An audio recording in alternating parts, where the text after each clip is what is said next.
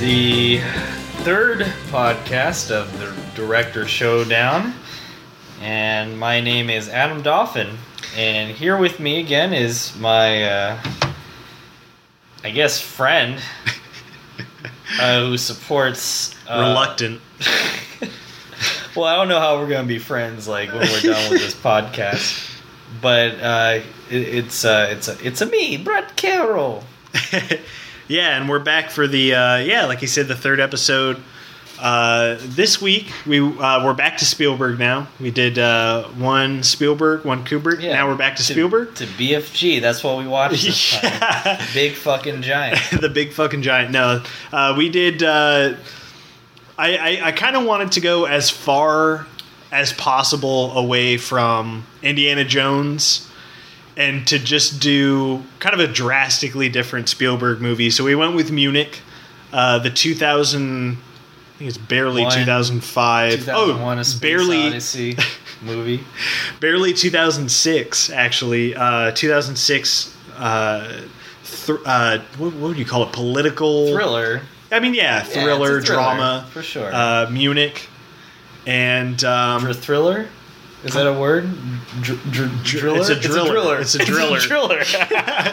And and this was to kind of get the summary off of IMDb, which is a thing I think we'll do now, because why not? Based on the true story of the Black September aftermath, about the 5 men chosen to eliminate the ones responsible for that fateful day, which is kind of weird because it doesn't really say... Well, I mean, I guess it's in the title. It's the Munich killings at the 1972 Munich Olympics. Yeah, the Olympics, yeah. And, what did you, I guess, generally take away from the movie? Where do I start with this film? Honestly, I think it's too long. I think it's a really long movie. Okay. It's not like it wasn't. It's not like it was bad. I just felt like it's just too much. There's a lot of things going on, and like you get, like it's really exciting. The first half is really exciting, and then the beat goes down on the second half, and it's not. I feel like if you split it up into 2 movies, it would almost be better. Munich 1 and 2. Yeah, but it's just the. You feel as though you get this Spielberg pacing really well at the beginning. Yeah. You know? Okay. It's really exciting. And then you get... Okay. Let me put it this way. This will sound a little weird, but I'm going to go ahead and say it. Maybe... It's kind of like the first half was... Indiana Jones, kind of, and I don't mean that in a glib way, but more of like a action sort of way, I guess. Yeah. And then you get to the second half where it's Schindler's List, where it gets really gets emotional and I really dramatic. I think that's intentional, and I think that adds to why this movie's so good. And while it's like. Why it's kind of like, and we were talking about this, like it's Spielberg's, I think, like most like nuanced and kind of subtle movie, because it's like, I agree with you 100%, but I think it's totally intentional, because I think it starts out very like black and white, as kind of black and white as it can get, really, where it's like there are these bad guys, they did this terrible thing to, you know, your home country. All of you guys are united. You're going to wipe them out, basically, because it's these 5 guys who were basically hired by the prime minister to go on this secret mission to wipe out the Black September, terrorists who orchestrated this event, basically. Yeah, why the fuck not, right? Yeah, and it's like black and white and really exciting as they like take out the guys, and then kind of as the movie goes along, it gets more like muddled and like ambiguous, and it's like, wait, dirty. Whose side? Yeah, it's like, whose side are we on? What are we even doing? Like, you don't know. It's like it becomes a lot more paranoid and like a lot more gray as the movie goes on. So I think it is long, but I think it's like intentionally so, almost. I mean, that is a great observation. I totally agree that that is what was intended. but I just think it should have been cut down a bit. I chopped think down. Maybe one of the chopped down. Maybe one of the plots taken out. Yeah, I mean, it is a long movie. It just kind of started losing me a bit. Yeah, because it was just so long. I don't know. I shouldn't say that I have a problem with long movies because I can watch. I don't want to be an asshole here, but I'm going to, I guess. It's like, with 2001, it's a long movie, but I'm just drawn in. I'm so drawn in. I'm so invested. Yeah. Well, I mean, see, the thing is, like, okay. Well, maybe it goes with your point in the sense that, it's the opposite of a tension building movie. It's like all the action happens at the beginning. So it's already out of the way, but it starts going down in energy. So that's why you feel. That's why you're gonna feel more drained. I mean, yeah, for sure. I agree with you too. And we were talking like when we were watching it too, like how the first half of the movie. It's like I said, I think like 3 times. I was like, wait, I don't remember this because it's like the second half is a little.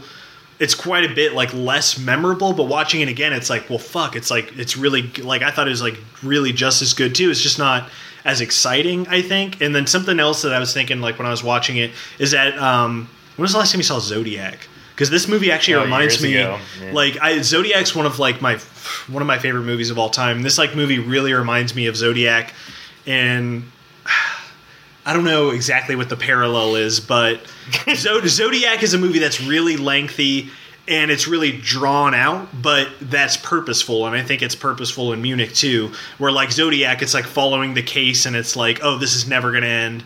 This thing never did end, really. We never got closure, and that was kind of the point of it, and that's kind of the point of Munich, I think, too. But, yeah. Yeah, I mean, that's a great point, and I agree that it's... Yeah, that is what was intended. It's just, I guess, as a movie viewer, it's just like...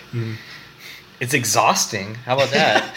You know what I mean? Like, no, it is. It is, yeah. Yeah, and I wonder what that is, because it's like, yeah, you bring up a good point in comparing it to 2001, because that...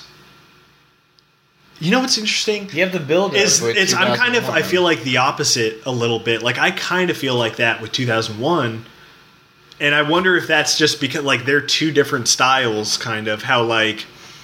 I don't know how to put it into words, but... Try. It's like Spielberg with Munich. He's Munich focusing specifically because Indiana Jones is completely different. Yeah, exactly. Yeah, it's more.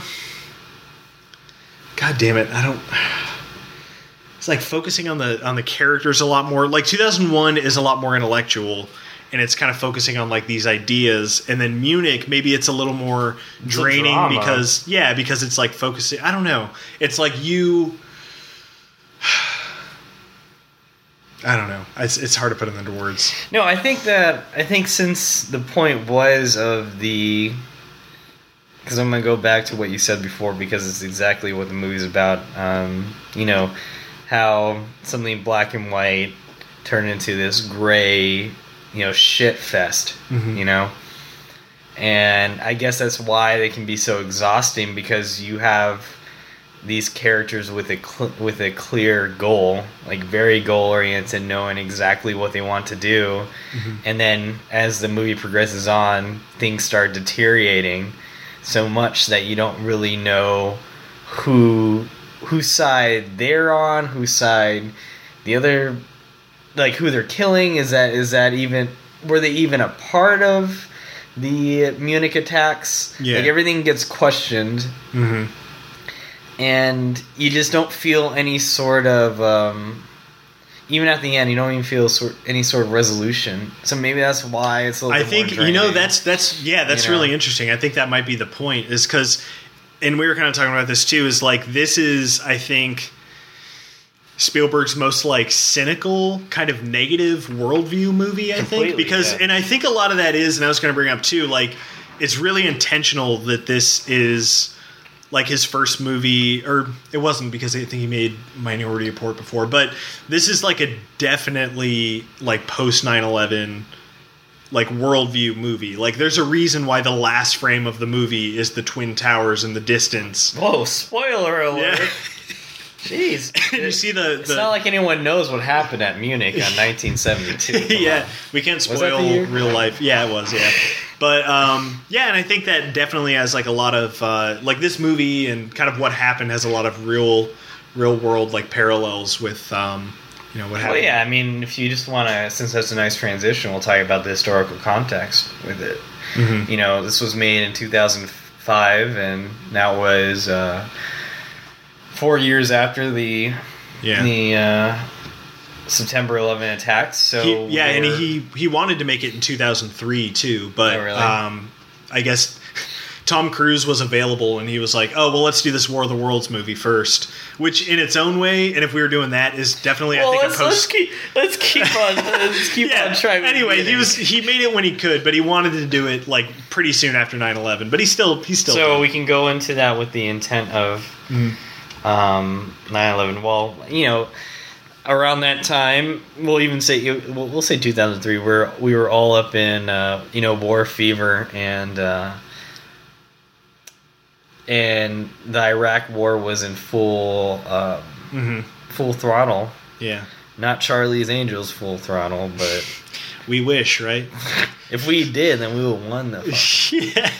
Anyways, but yeah, it's like you have the black and white aspect of, you had the terrorist blow up the Twin Towers. Mm-hmm. And then you have the terrorists kidnap and eventually kill the Israeli athletes in Munich. Mm-hmm. So you see that definite parallel there. Yeah, I think, it's, oh man, even thinking about it now, it's like a really kind of obvious metaphor in the sense that this other country, or I shouldn't say country because it wasn't like another country, it was a group. It was I mean... came in and attacked Palestinians, us. You know. Yeah, I mean, they came in, attacked us. Oh, you're talking about... Yeah, okay. I'm like tying it directly to like 9/11 in the sense that like they did this thing to us. We were all fucking furious. We were like, we need to get back at them. Let's go do it.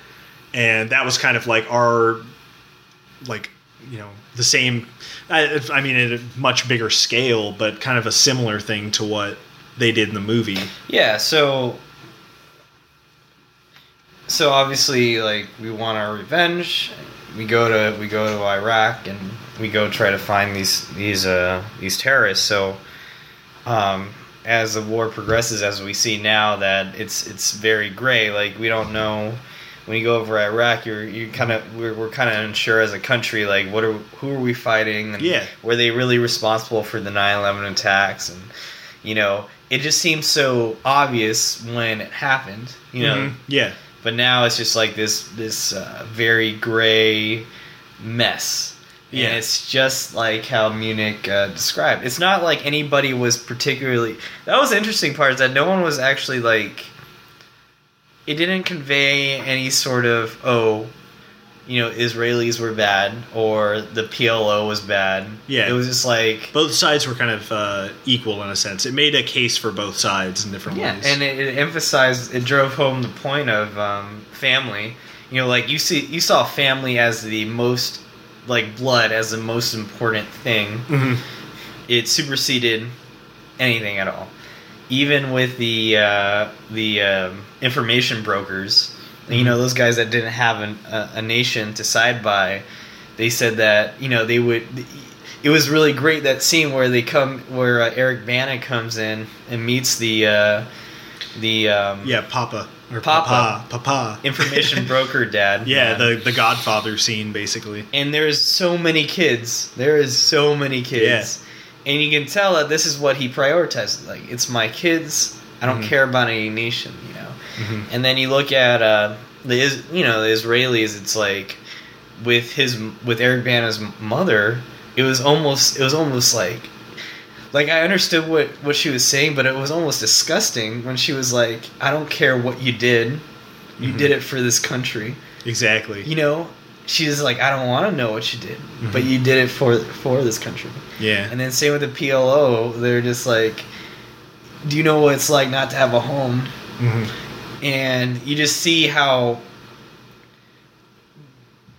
it gives you a fair perspective for like everybody and like everybody's side, basically. Yeah, but you see that I'm going to interpret this myself. I don't know if this is what I feel like Spielberg was trying to say, was that blood begets blood. You know, prioritizing your own blood creates violence. Yeah. You know, because you're trying to protect your own, but at the same time, protecting your own causes you to go on the offense on other not part of your family. Yeah, exactly. And I feel like that's really what the whole movie is about, in a sense. Yeah, I mean, and then it's really interesting too because like watching this movie, and like Spielberg is, I think it's safe to say he's Jewish. I think he's Jewish, right? Is he? I'm not sure. I think he is, and we can get into it, but like yeah, I mean, this movie feels really personal. It's like you feel like more so than his other movies, I think you kind of feel like a personal touch, and I'm not sure if that's like because this is the environment kind of that he was raised in or what, but even beside that, we were talking about how he doesn't side with like the Israelis, or he doesn't side with one or the other. He kind of takes like a very even stance, and kind of even Steven. And even, yeah. Anyways, I mean, it was. I mean, which one came before? Was it Schindler's List? Was in the 90s, wasn't it? It was like 92. He put out Schindler's List the same year as Jurassic Park. Anyways, I just have to put these little. So that's why he's better. It's like, who fucking cares? Fuck off. It's not like he probably got his Jew writers to go write his. No, it's really funny you mentioned that because I was reading in the trivia that in 2003 he actually hired 3 separate writers to write this movie. And then Munich? Yeah. Okay. And then he was like, I'm going to pick the best one. We're going to make the best one. Yeah. And then, so that's how like his process works. I know it's kind of like inside baseball, but I thought that was really interesting. Well, That's kind of how he makes shit. So yeah, for sure. Yeah. He doesn't write his own. He takes, I mean, he works with really good writers. And he takes credit scripts. for other people's shit. You know, that's cool. Like J.J. Hack Abrams. All right. You want to get into some shit? Well, I guess we'll do signature moves. Yeah. Okay, I mean, that's going to be interesting for this one. Because I can't think of anything right off the bat, honestly. I mean, signature moves, what he does really well in a lot of his movies, and we kind of touched on this in Indiana Jones, is showing things instead of really saying them. Like, yeah, he does have kind of these scenes of exposition, and even at the beginning of this movie when they're kind of doing the exposition, he kind of like has learned how to do that more organically and to like tie in like character moments, and like you learn about the characters with the actual exposition. But even like, yeah, like beyond that, he likes to show instead of tell things. So one thing I thought in particular was like a really good scene is when they're like it opens with I think who was it? I think it was Eric Bana, right? He's holding 4 sticks, and then he breaks one, and then he holds them in his hand, and then you can just take from that like, oh, like the person with the shortest stick is gonna have to do some shitty thing. He's gonna have to kill the first guy, basically.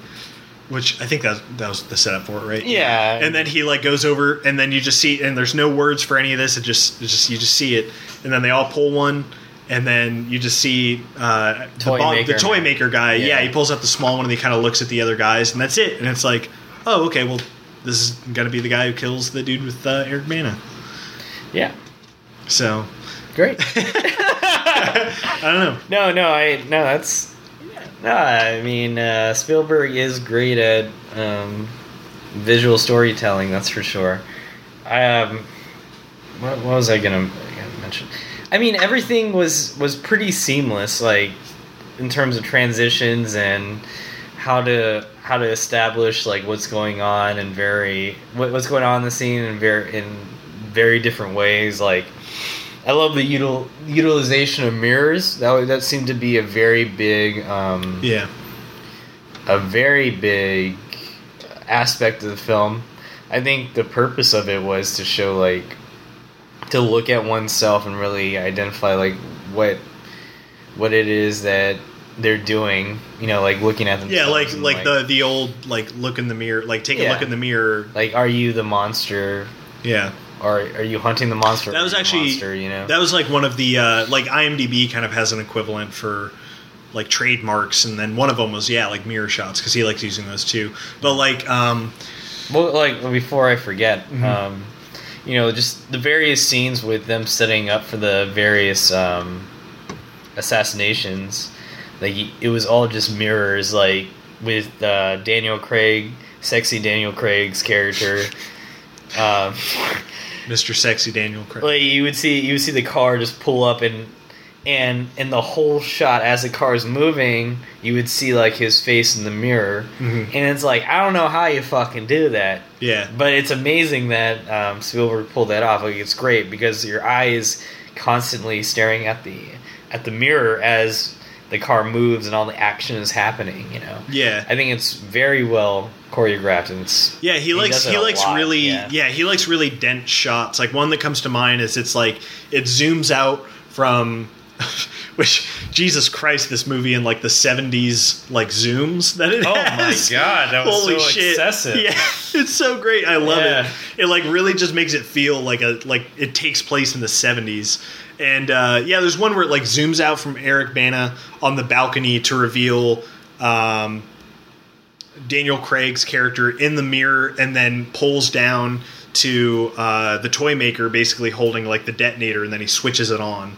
And like that's just like one small example of kind of what he does a lot, where he like fits a lot of really quick, like, this is the scene, this is what's happening, and then you can kind of learn it all really quick in like one quick shot. So yeah, well, I'm trying to think of like other. I guess I was gonna, you know, use this as a con to the movie, but now I think about it more, I guess it fits it a little bit better. You know, remember when I got really, really annoyed with the airplane scene? Yeah. And you know, Eric Bana, he's like reading his little stupid little newspaper, and the Hebrew Today or something, and Jew News. Oh god, I better stop before this gets out of hand. Anyway, he's on the airplane off to Europe, and he looks solemnly towards the airplane window, and then you see a little dissolve into like a flashback to Munich. And at first I was like, this is stupid. Like, why would you do such a stupid transition here?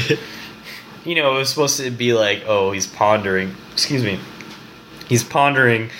into the sky, you know, like as we do when we're on planes. But it just seems so rough. Yeah. But I guess when you think about everything else dealing with like reflections, like I'll give it a pass because of the excessive use of reflections, and he saw himself in the window, and so he's seeing the actions of Munich. And like, I get it, that's fine, but it just looks it looked a little weird, you know? Yeah, I mean, and then and then we mentioned too, like, how there's a huge gap. Basically, the whole movie goes by before you see kind of how it ended, and then like it cuts back to like the final act of what happened in Munich, basically, as like he's having sex with his wife. Oh god, and, that like, fantastic scene. Oh man, it's insane. Like there's like thunder and lightning and rain, and he's like, it's literally like the climax of the movie happens as he's like climaxing, as he's coming. Yeah. Again, that goes with the whole theme of family. You know, like he's fucking his wife as he's thinking about his brethren getting massacred. You know, like it just goes back to that. It's like, you know, like he's potentially impregnating her with another Jewish baby. Like, no, really, it's like that's what's happening. Yeah, and he's thinking about Israelis. Mm-hmm. You know, it's subtle and explicit at the same time. You know, it's crazy. I thought it was a ballsy ass move, and I'll give it to Spielberg for that. Like, I thought that was a great scene. Yeah, I mean, and like that touches on kind of what this movie does very differently from a lot of Spielberg's other movies, which is, I mean, I guess you could say his historical movies, like Saving Private Ryan is also another really kind of violent, like honestly violent movie, and then this one definitely is too. Like the violence in this movie, it got a little like, I mean, it was honestly violent, but it got a little, you know, sentimental. It's a pretty sentimental movie if you really think about Saving Private Ryan. This one's not a sentimental movie. No, this one's really cynical and kind of, well, and that's interesting too, because I think, and I hate to bring it up again, but like War of the Worlds 2, it's like his post 9/11 movies are a cynical worldview, and I think it makes sense, like, because it's like everybody was kind of a little more cynical after that happened. Mm-hmm. And so I think Munich definitely is like a part of that, and it's saying like, are we going to keep this cycle going forever? Is this something that's never going to end? You know what I mean? It's like that very cynical worldview, I think.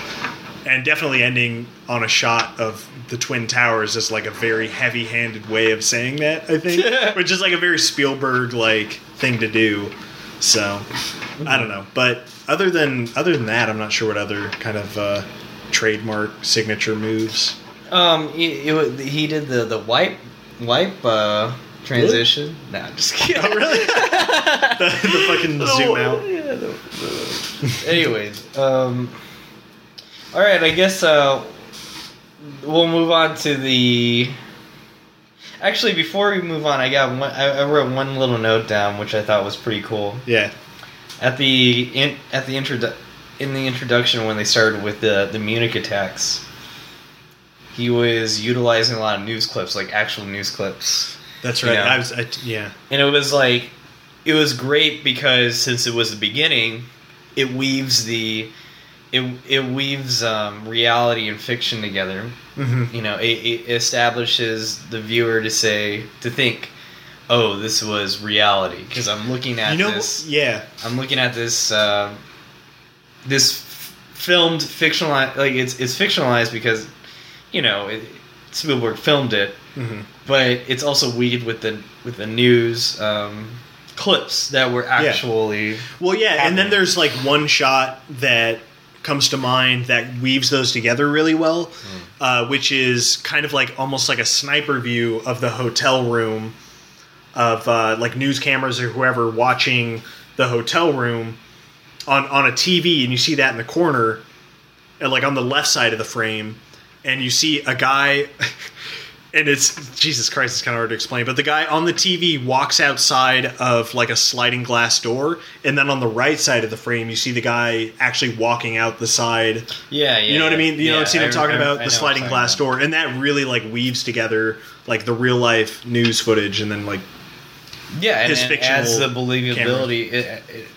It makes more empathy for the audience to be involved with this with the film. So I thought that was a nice touch. Mm-hmm. Yeah.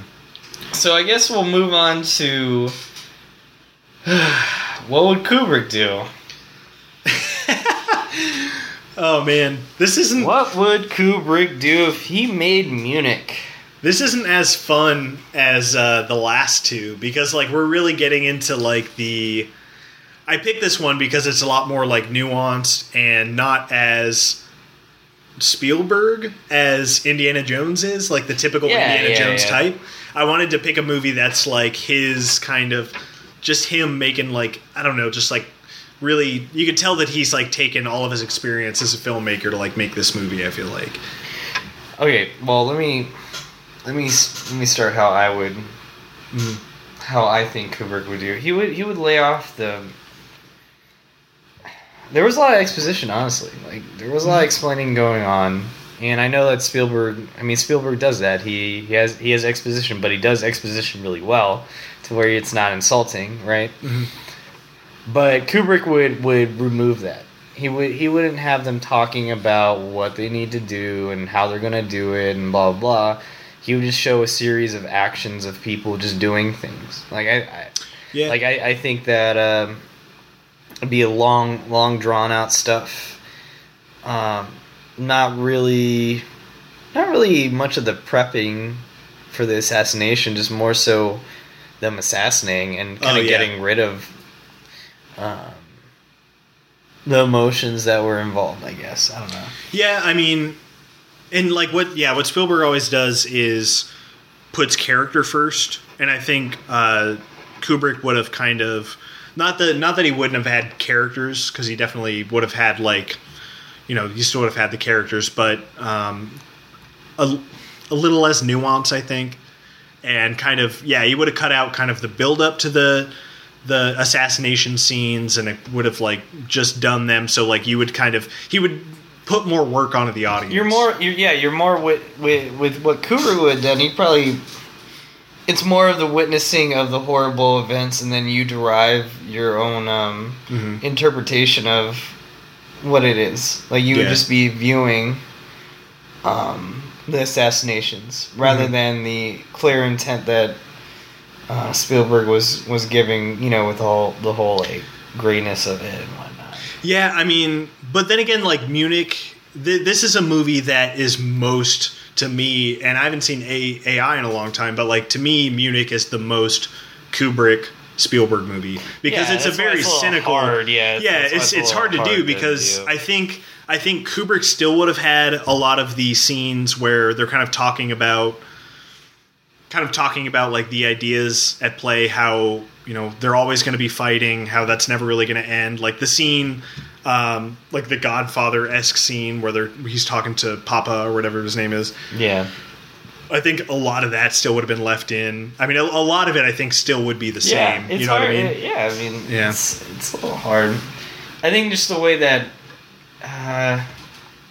Kubrick would have gone filming it would have been just different. The actual, like, you know, cinematography wise. Yeah, that's a good point too, because this movie, and I thought about it a lot, was a lot of handheld stuff, which is, I've realized, like, is what Spielberg really does with a lot of stuff that is grittier and kind of dirtier. Like he did it in Saving Private Ryan again, like War of the Worlds, like those kind of dirtier movies. He kind of likes to do handheld stuff to just make it more raw. Greengrass method. Yeah, and I think Kubrick.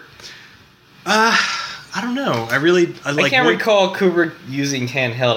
Don't quote me that being right about that, but I just don't, because Kubrick's so methodical in the way that he films. Like he's not going to stop unless he gets exactly what's in his head. You know. Yeah.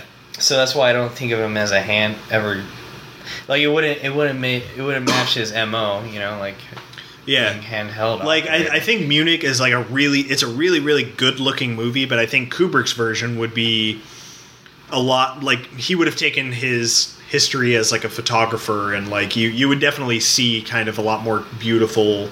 I think it would be even better looking than it kind of already is. Mm-hmm. So I would agree with that. Mm-hmm. I think he would make a much prettier movie. Not to say that it's not wonderfully filmed, because it was. I just think aesthetically it would be more pleasing to the eye if Kubrick had made it. I mean, I'm not Kubrick, so I don't know how he would.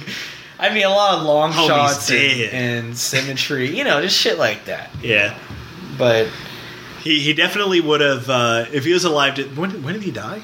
90s, right? Late 90s. If he was alive to see it, I think he would have appreciated the amount of fucking zooms that Spielberg put in the movie. He did a little fast zooms. They were a little fast. You need to slow them down, Steven. They're a little You're fast. Going too fast, Spielberg. You're going too fast with those zooms. You're scaring me. I think for how cynical this movie was, I think Kubrick, they're becoming the same person the more podcasts we do. Kubrick's version, I think, would have been even more cynical. And I don't know what that would look like, but I think it would have somehow been more cynical. He would have taken out the the whole family shit. I don't know. I think all of them would have died. I think like Eric. I mean, Bana I would've died. would love that. I would love to see If that. if like he lays down in the bed with his wife and then a bomb goes off because he's Now, right when he comes, like, he gets shot. Like, oh right in the fucking Jesus head. Christ! Oh my God! Spoiler alert. Spoiler! alert. Not really. Anyways, okay. Great. All right. Well, what did you hate about the movie? What did I hate about it? So yeah, I agree that the second half definitely drags after the first half of the movie, where it's kind of like you have these.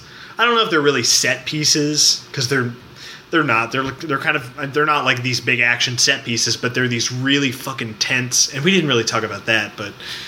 Jeez, go this ahead. movie's Talk really about it. tense. No, I mean, talk yeah, about it. like this movie is incredibly tense. Like he knows how to kind of build a scene, and I think the first half is definitely way more representative of that than the second half. But even from the beginning, you set up the character of I forgot their names because all their names are crazy. Toy Maker Man, and there's the Well, I was gonna, Pervert Man. the guy who was adapting Arabian Nights. That guy, they set him up. Oh yeah, and he's that like guy. this very, and this goes back to kind of how gray it gets. Well, even it's kind of gray from the beginning too, where it's Well, yeah, because whenever Eric Bana's about to assassinate somebody, he's like, "Do you know why we're here? Mhm. Do you know why?" Like he wants to confirm, like, at least their names.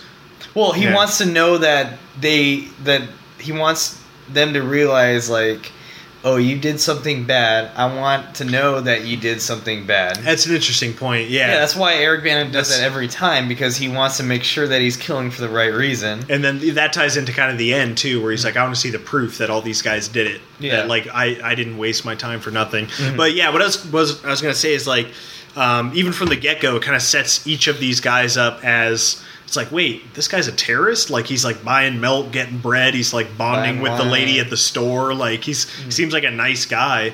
And then the second guy has like a daughter, and you see him like being real kind of like fatherly to her. And Yeah.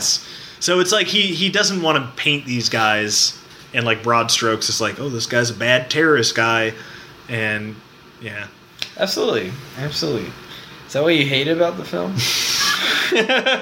Jesus Christ, I got way off topic. Yeah. But no, yeah, I think the second half it kind of it's not as exciting, and I'm not sure if that's the intention, that it kind of like drags, and it's like that's kind of just what happens. I mean, when just you be start a real. Like, cycle. were you bored? I mean, like, I wasn't bored this time, but I definitely remember like all the previous times I saw it. The second half was definitely like dragging on, right. but way less so this time.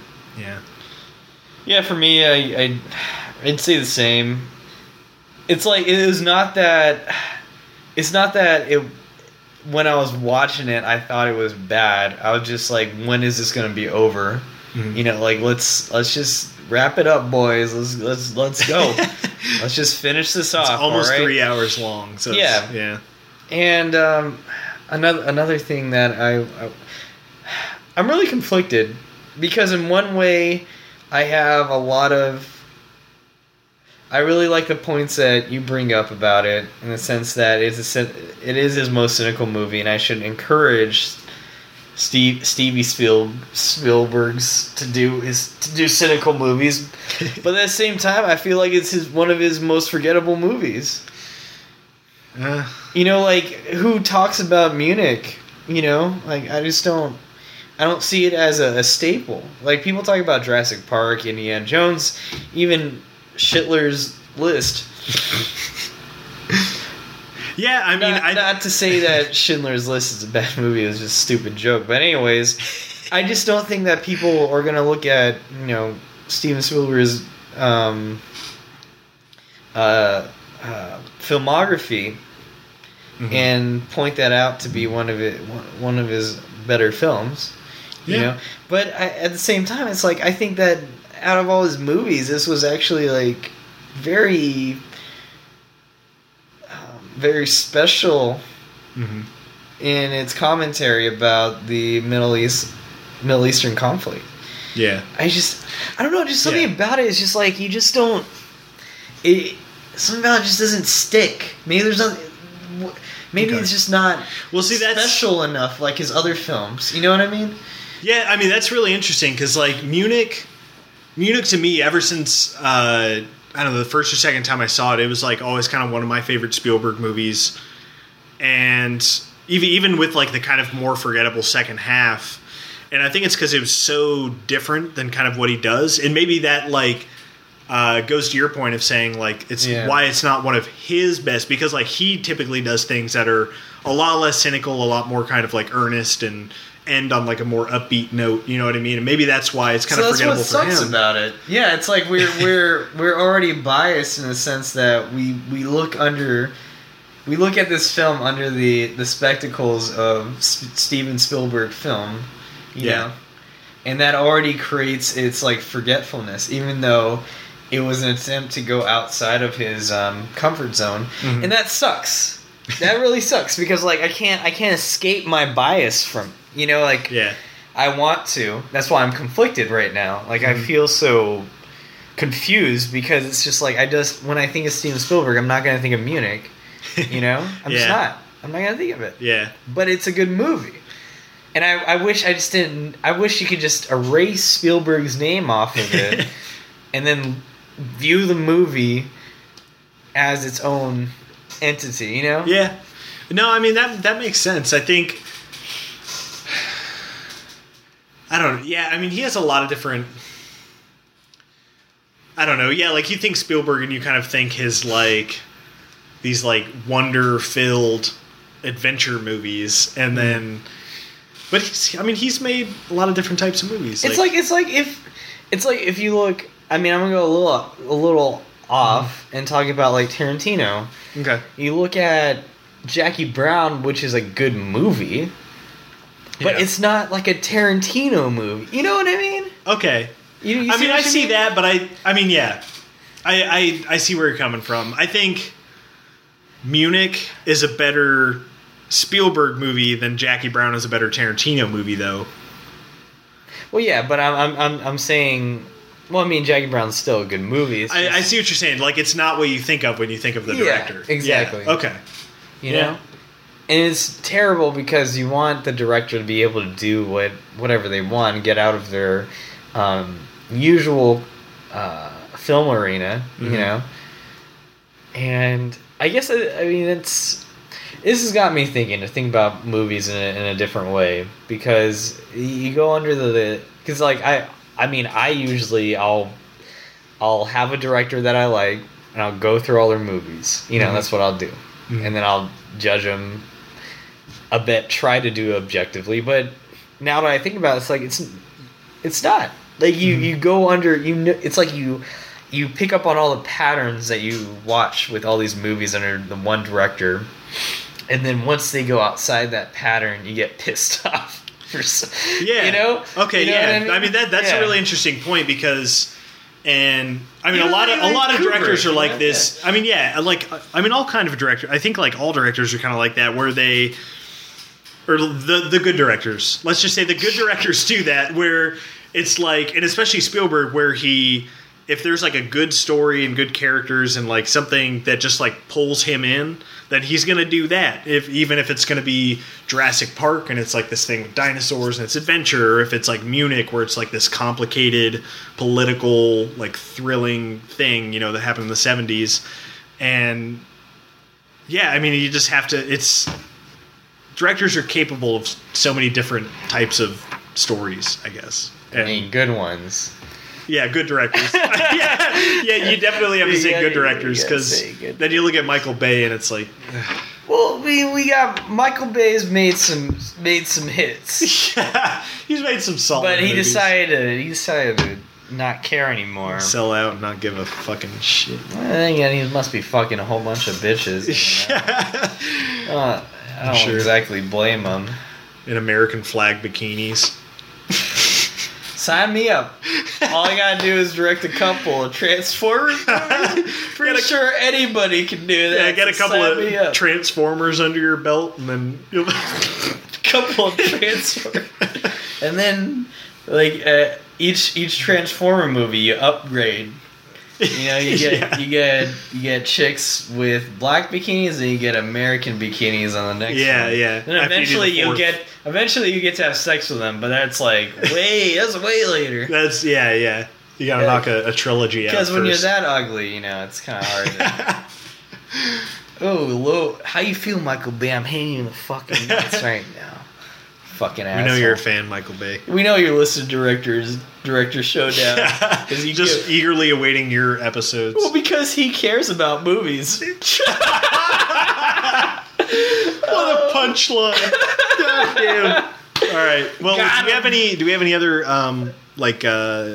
segments? No, I think one or two. Or? No, we covered. I mean, at the beginning we covered what we both liked. Mm-hmm.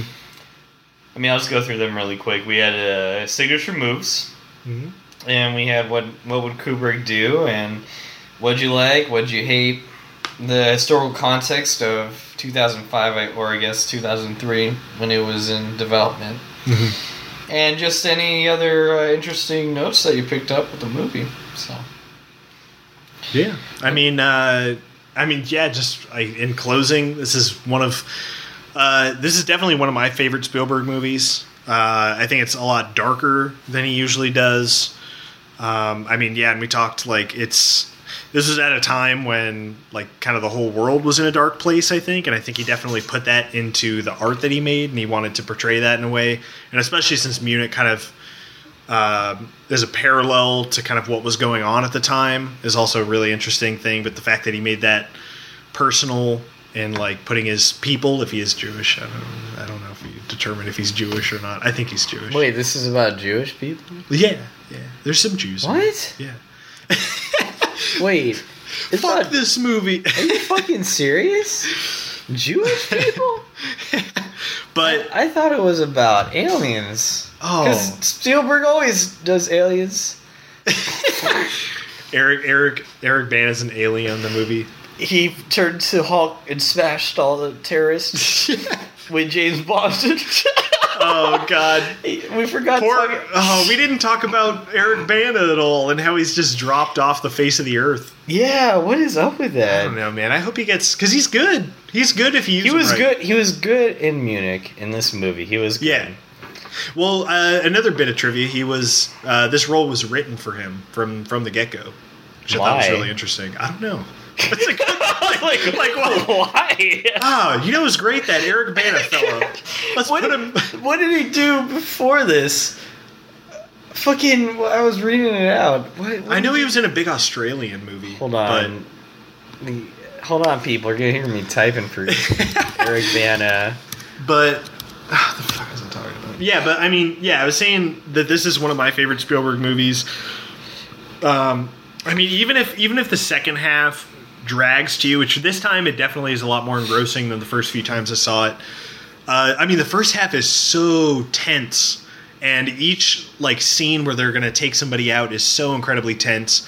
The bedroom scene alone, where they put the bomb under the bed, and then he kind of is sitting there looking at the lamp, and then once he turns that lamp out, shit's going to hit the fan. Which is a kind of a fitting saying because the arm is spinning on the fan after it fucking blows the guy up. I'm glad you made that fantastic connection. Yeah. And, it's just really tense and engrossing. And, he was in Hulk before 2003. Oh, he was in Troy. Yeah, he was in Before Troy. Troy's an underrated movie. I love Troy. Well, I can't hate it right now because I saw it when I was fucking 14 because it's when it came out. Yeah, Black Hawk Down. I think he had a small role in that. See, I think Hulk was... What was his fucking breakout role then when I'm looking here? Chopper. I remember Chopper because Chopper he played he gained 50 pounds and played an Australian biker criminal guy. Holy shit. Yeah, and apparently he was amazing in it, so... I think that's what it was, probably. Well, he went on to do Munich, and then he did Time Traveler's Wife. Not a good movie. And some other movies. I just don't know, why did he... what did they see? Munich was the Munich is the only one he was good in? That's definitely his claim to it's fame. like it all just fucking went down. I feel like Bana has been in so many like movies for some reason, like good movies. I mean, Not a lot. not a lot. Not a It's lot. weird, dude. Yeah. I think you just Somebody give Bana a chance. Give him Yeah. another big break. I mean, Maybe they- he'll be in a Spielberg. I mean, movie. Guy Ritchie is giving him a chance. Yeah, in the this King new Arthur movie. Anyways, what I thought of this movie, I really liked it. I really did. I'm like I said before, I'm just so conflicted with it. I just don't know if it's memorable enough to me. You know, like everything was the themes were great. I love the themes. I love how it was filmed. I love how dark it was in comparison. Like everything you were saying, it's all great.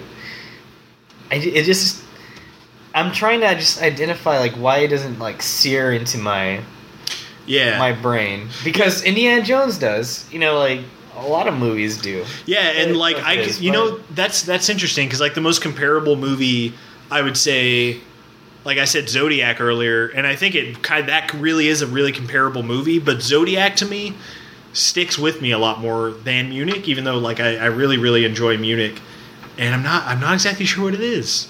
Is it because the second half gets like a lot more kind of gray and muddy and kind of I don't know. Well, see, Zodiac. I guess we'll talk about that Zodiac. Like I liked it, but it doesn't sear in my brain like other David Fincher films. That's You know what I interesting, mean? man. It's got to be just like a perspective thing. I then, think because so. Zodiac is my favorite David Fincher movie. Really? Yeah. So it's got to just be even more you know, than 7. Yeah, it's my favorite Man, David Fincher that's movie. crazy. That movie's a fucking masterpiece. I mean, we'll talk about that That's movie on the crazy. Fincher season. I mean, it's not like I don't. I mean, it's not like I didn't like it. I really did like Zodiac, but it's just kind of I don't know. I think it might be just maybe it's just me. I don't know. Maybe you're just a fucking asshole, a fucking pile of shit. I mean, I don't deny that. That's for sure. But it's like this movie. I just talk you into Yeah, thinking you're a piece of shit. like, That's why I wait a don't like it. second. Oh my god, you're Am I an right. asshole? Is that why like no girl ever loved me? Like everything just starts pouring in. You and start it's like- crying. That's why my parents hate me. Oh no. That's why I love Kubrick so much. Is he's a fucking no? If I'm an asshole, I would love James Cameron. That's who I would. Oh, I mean that's true. Because James Cameron's That's a fucking prick. true. Yeah. If any, Uh, at least he knows how to make a movie. We'll talk about Cameron's movies. I think we'll compare him to fucking. Well, anyways, Leo's, I guess I'll just say, great movie. I loved it. Hopefully, maybe after a few days thinking about it, I'll stick with me more. But just shooting from the hip here, it's just like how I felt when I first saw it. Like not like when I first saw it, I was like, "This is a great movie. I loved it."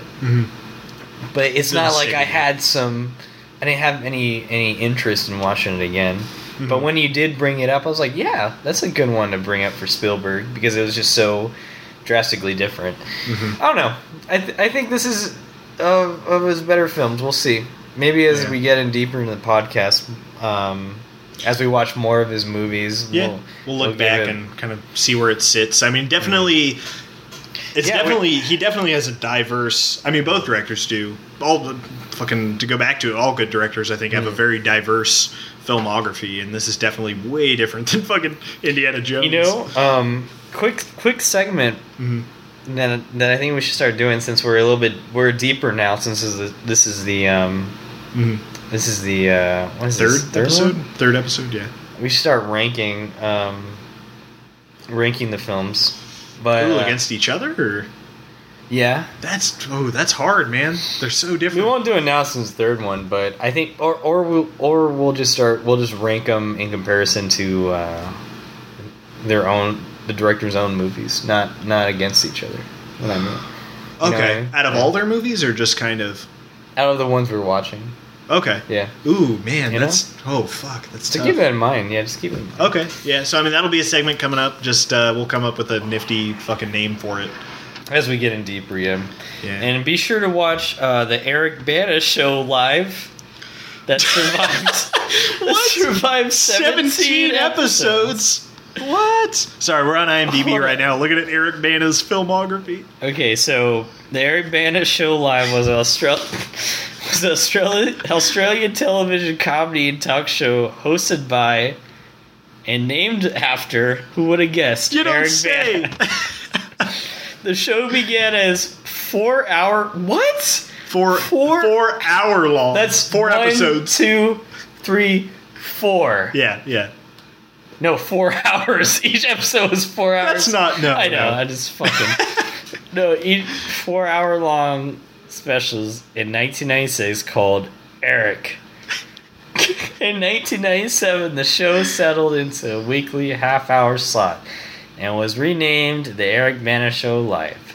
It featured celebrity guests, music, comedy, sketches, and comedy monologues. Stephen Blackburn was his band leader. Eric began his career as a comedian. What? He began his career as a comedian, sketch comedy series, just- full frontal. What? I can't believe you look at Eric Bana and everything he's been in, and you just... I feel like the guy doesn't really have a sense of humor. Yeah, I Right? know, right? I don't know. But He looks like he's super, annoyed by things. I a don't know. little bit. He's definitely, I think, fits more in Well, the maybe, dramatic acting. maybe he's, super popular in Australia. Like, he's, this big Right? fucking thing. Yeah. And then he just... Did you see Bana in the Munich? This This is my terrible accent. Your I don't New know what the Zealand fuck I'm doing. accent. I mean, they're close. They're right next. They're neighbors. Yeah, But you go see the Eric Bana there.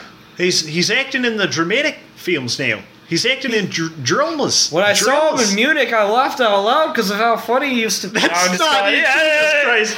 Your Anyway. nose is bleeding. What's happening? No, but on that note, I think on that very succinct note, I think we're going to wrap it up.